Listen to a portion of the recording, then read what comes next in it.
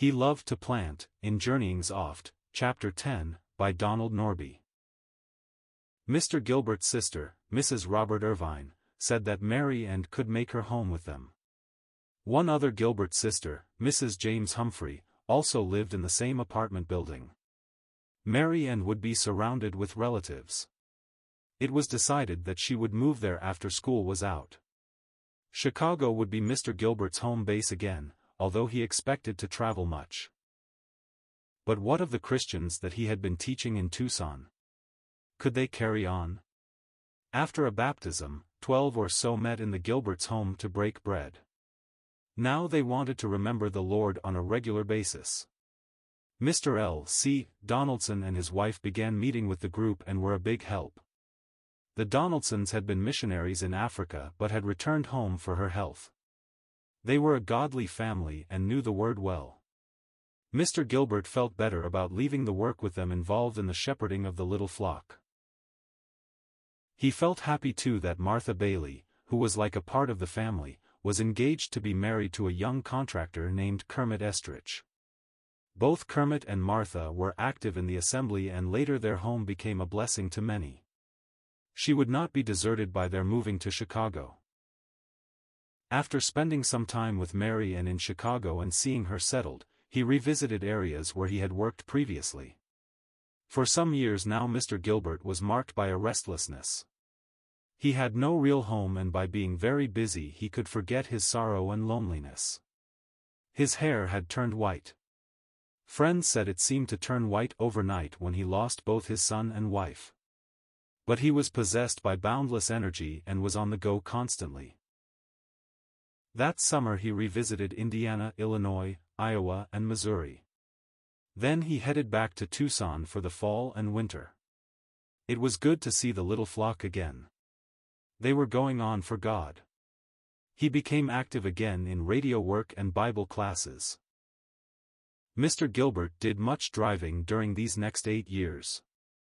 Usually during the winter he tried to spend several months in Tucson to encourage the work. The rest of the year he would spend in other parts of the country and had a special concern to help and to encourage younger preachers who were trying to start new works. His rather brusque manner hid a heart of gold. Often a struggling young preacher would receive a check in the mail from Mr. Gilbert, tangible proof of his love and concern.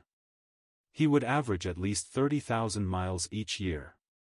He was a fast driver, but stayed within the speed limits. He used to say, "If you keep ahead of the pack, you won't get hurt." He was careful and the Lord watched over him. Many of these summers he had tent meetings in Indiana with his brother Jim. Mary and would spend her vacation with them and accompany the singing on a pump organ. He loved to encourage her to use her talents for the Lord and was so happy to have time with her. Father and daughter were very close to one another. During 1938 he began the work of compiling a new hymn book. Elma had loved music and this book would be a memorial to her. He consulted with others back and forth across the country choosing hymns and tunes. It was decided to call it Choice Hymns of the Faith. This work took several years to complete. Also during 1938 he felt constrained to revive the Workers' Conference which had a beginning in Knox years before. Certain assemblies in St. Louis agreed to host such a conference and announcements were sent out. It proved to be a time of encouragement and challenge to all who came. This conference has continued through the years, being held in various parts of the country. Mr. Gilbert loved to go to these, missing only the one in 1970 because of ill health. His constant prayer was, "Oh, God, raise up new workers." On his trips back and forth he was sure to stop in Chicago. Mary Ann was often reminded that her father loved her. She was his daughter and his heart yearned over her. But she also knew that he loved God first of all. She grew up realizing God's things come first. In 1941, Choice Hymns of the Faith was published. The dedication page said, "Dedicated to the memory of Elma Doring Gilbert, who gathered many of these hymns before departing to be with Christ whom she loved and served." It is a selection of 545 hymns and choruses for general Christian singing. Through the years it has seen a number of printings and been widely used by many churches. Mr. Gilbert set up a trust fund, presently called the Gospel Perpetuating Publishers, to print the books. Some monies his wife had inherited helped start this fund. Any profits from the books were to be used in the propagation of the gospel. Lloyd Walterick and his wife were a tremendous help in this whole venture. His printing skills and business experience were invaluable. A fund also was begun, the Christian Workers Fellowship Fund, to distribute money to Christian workers. Later a need was felt for a hymn book with songs especially suited for Christian worship. The other book had a very strong gospel emphasis but was weak on worship hymns. Mr. Gilbert began to work on this and was tireless in consulting with men across the country.